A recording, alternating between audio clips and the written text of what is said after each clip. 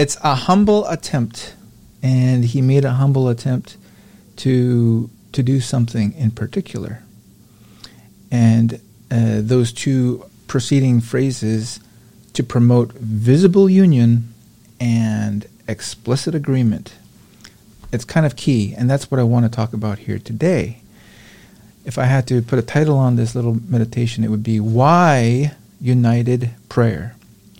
Why United Prayer?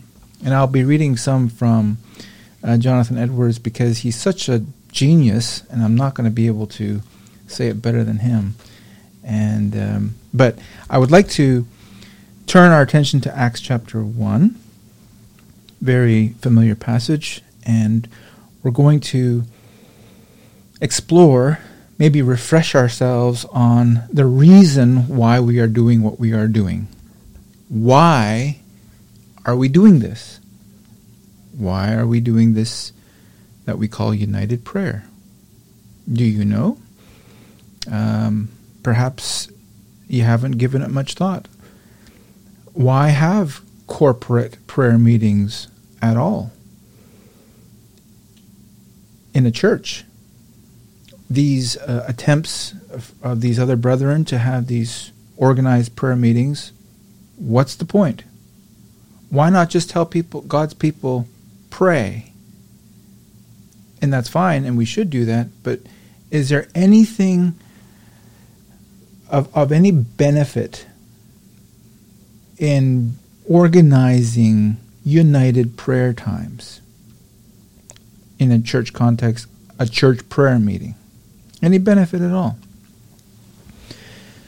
Why are we doing what we're doing? Why united prayer? Well, Acts chapter 1, verse 13 and 14. Simply, and when they were come in, they went up into an upper room where abode both Peter and James and John and Andrew, Philip, Thomas, Bartholomew, Matthew, James the son of Alphaeus, and Simon Zelotes, and Judas the brother of James.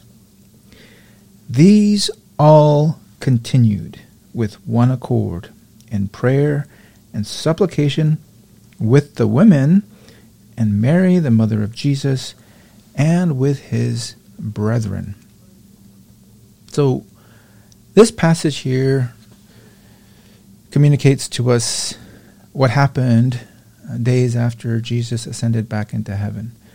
The disciples were told to tarry in Jerusalem until the promise of the Father be sent upon them, which is the Spirit. And so these all came into an upper room, that same room where they were on that night of the betrayal, and they continued with one accord in prayer and supplication. All these different individuals. I just have three very simple remarks about this, and then I'll read a quote from this paper by Jonathan Edwards. The first one is, let's just look at that word, all. These all continued. All. Who all? Well, you have the list of disciples up there, and that all by itself could be explored, and you can see the various personalities in these disciples. You can see, if I can say it this way, the various ranks. You have, Peter, James, and John. You have the one Thomas, who is now forever known as Doubting Thomas. You have the sons of thunder there. You have Simon the Zealot. You have these variety of brethren, and we've talked about this many times before on this call. And the beauty of a united prayer meeting like this is that we are actually all very different. And you might think that that's like a handicap. You may feel yourself so insufficient or inferior. You may have an inferiority complex that you just wish that you were like somebody else, or that. And I've often thought that, you hear some of these great men that you respect so much in the Lord, and you just wish that you could be like them. Well, God made you like you. Peter is not John. In fact, I would say they are probably on the opposite sides of the spectrum personality-wise. John, though he was younger and faster, he ran to the tomb, but he just stopped outside of it. He was not so bold as to just rush right in. Peter, coming up afterwards, he just ran right into the tomb, looking for Jesus. That, in a nutshell, just shows a little bit of their personality. Peter is more, impetuous and just a little bit more forceful in many ways, speaking off the cuff and saying things he shouldn't say, and you have the sons of thunder that would be the same way. So anyway, you have this variety, which is actually a beautiful thing. It is. It's a variety of personalities, a variety of stations in life, and it's a variety of maturity, I would say, even. You have there the brothers, his brethren, verse 14, mentioned. And if you remember back in John chapter 7, verse 5, it actually refers to Jesus' earthly brothers as being unbelievers. They were not believers. They didn't believe on him. His own brothers. But here they are. They came up a little bit later. So they were not with Jesus in his ministry all just since day one. They were unbelievers, and they became believers later on, maybe even after the resurrection. So as far as spiritual maturity, perhaps they were very, very young in the faith. But then you have the women. And back in those days, the women were considered very inferior in many ways. But they were there, praying together, which I'm sure was a wonderfully different situation. And then, of course, you have the mother of Christ himself, the mother of Jesus herself, She was there as well. The word all simply gets us thinking about the variety of individuals and their personality and their station and their maturity, but the unity that they enjoyed there. They were all there. Second thing maybe we talk about is the word continued. They all continued. I took a minute to look this up. The Greek word there is proskartero, if I'm pronouncing that right. Proskartero. And it has a very rich meaning. It talks about a devotedness. Don't just pass over that word. These all continued. They're just continuing on. No, there is a devotedness. There's a steadfast attentiveness to something. Unremitting was another word. Unremitting, which has the idea of relentless, unabating, not fainting, persevering. It's helpful to be able to import some of these words when you think of the words that the Bible uses, because it just creates so much more rich meaning. Think of it. Not fainting, unremitting, relentless, persevering. That's what's contained in this word. These all continued. And that is, I trust, how we feel sometimes. When you talk about a daily prayer meeting, friends, there has to be an element of that. A devotedness, a steadfastness, a relentlessness, not fainting. That's probably the hardest for me. Some passages that came up in relation to this, same word, Acts 2:46, and they continuing daily, the disciples continuing daily with one accord in the temple, breaking bread from house to house, did eat their meat with gladness and singleness of heart. They continued daily. Acts 6:4, the verse that we base our Foundations Conference around. But we will give ourselves continually to prayer and to the ministry of the word. Romans 12:12, rejoicing in hope, patient in tribulation, continuing instant in prayer. Same word, continuing instant in prayer. Finally, Colossians 4:2, continue in prayer. Same word, continue. Don't give up. Be relentless. Don't faint. Persevere in prayer. That's the command from Scripture. And watch in the same with thanksgiving. So there's that word continue. Proskartero, the Greek word. The last thing I'll say about this is the one accord. One accord. These all continued with one accord. The Greek word there is homothamedon. Homothamedon. I believe I'm pronouncing that correctly. Homothamedon. It means simply one mind, one passion, one accord. Agreement. And so now you can get an idea of why Jonathan Edwards was so big on this idea, even putting it in his title. A humble attempt to promote explicit agreement and visible union. And so the part that I'm going to read to you here is simply this. There were some objections to his proposal in his day. Amazing as that may seem to you.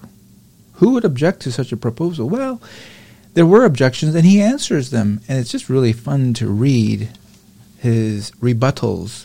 One of them was an objection of, well, an agreement like this, it's what the word that they used was whimsical. That simply means that this is tacky. Why are we doing this? It's silly. It's whimsical. Or another objection was that it was pharisaical. And you could see how that, you could see how people might think that. This is pharisaical, what you're doing. Silly or pharisaical. And I'm just going to read a little part of it because, it goes on for pages, but here's what he says. So the objection is essentially, are you saying somehow that if we have more prayers all at the same time, at the same place, somehow that's more effective? Somehow, just by the sheer force of that, God will hear more, or that there'd be a better chance of response versus a single man praying? So he answers, though there be no reason to suppose that prayers will be more effective merely from the circumstance that different persons pray exactly at the same time, yet there will be more reason to hope that prayers for such mercy will be effective when God's people are very much in prayer for it, and when many of them are united in it. If therefore agreeing on certain times for prayer be a likely means to promote a union in prayer, then there is more reason to hope that there will be effective prayer for such a mercy on those certain times. But that agreeing on certain times for united extraordinary prayer is a likely and proper means to promote and maintain such prayer, I think will be easily evident to anyone that considers the matter. So listen to this, if there should be only a loose agreement or consent to it as a duty or a thing fit and proper, that Christians should be much in prayer for the revival of religion, without agreeing on particular times, how liable would such a lax agreement be to be soon forgotten, and that extraordinary prayerfulness which is fixed to no certain times be totally neglected? To be sure, distant parts of the Church of Christ could have no confidence in one another that this would not be the case.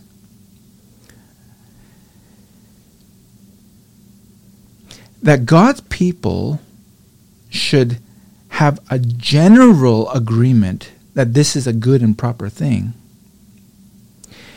And could they, from this only, have the like grounds of dependence that God's people in various parts of the world would indeed act unitedly?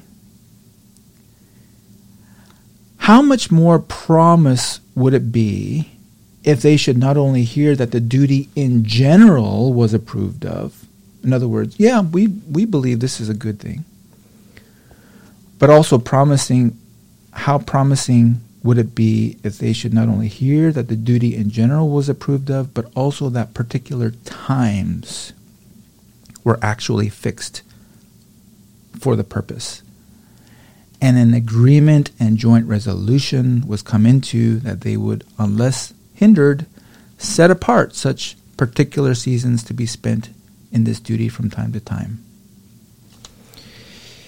For God's people in distant places to agree on certain times for extraordinary prayer, wherein they will unitedly put up their request to God, is a means fit and proper to be used in order to the visibility of their union in such prayer. Union among God's people in prayer is truly beautiful. It is beautiful in the eyes of Christ, and it is justly beautiful and amiable in the eyes of Christians. And if so, then it must needs be desirable to Christians that such union should be visible.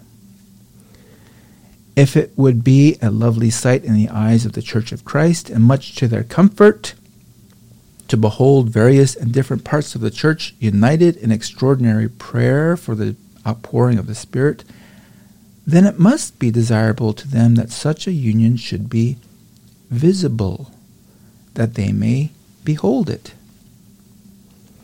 But the agreement and union becomes visible by some external visible circumstance. And he goes on to say the external visible circumstance, there's two: time and place.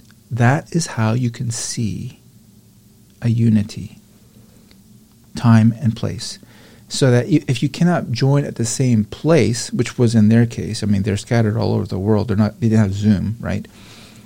At least at the same time, then there is a visibility of union if you agree at the same time. He just goes on and on.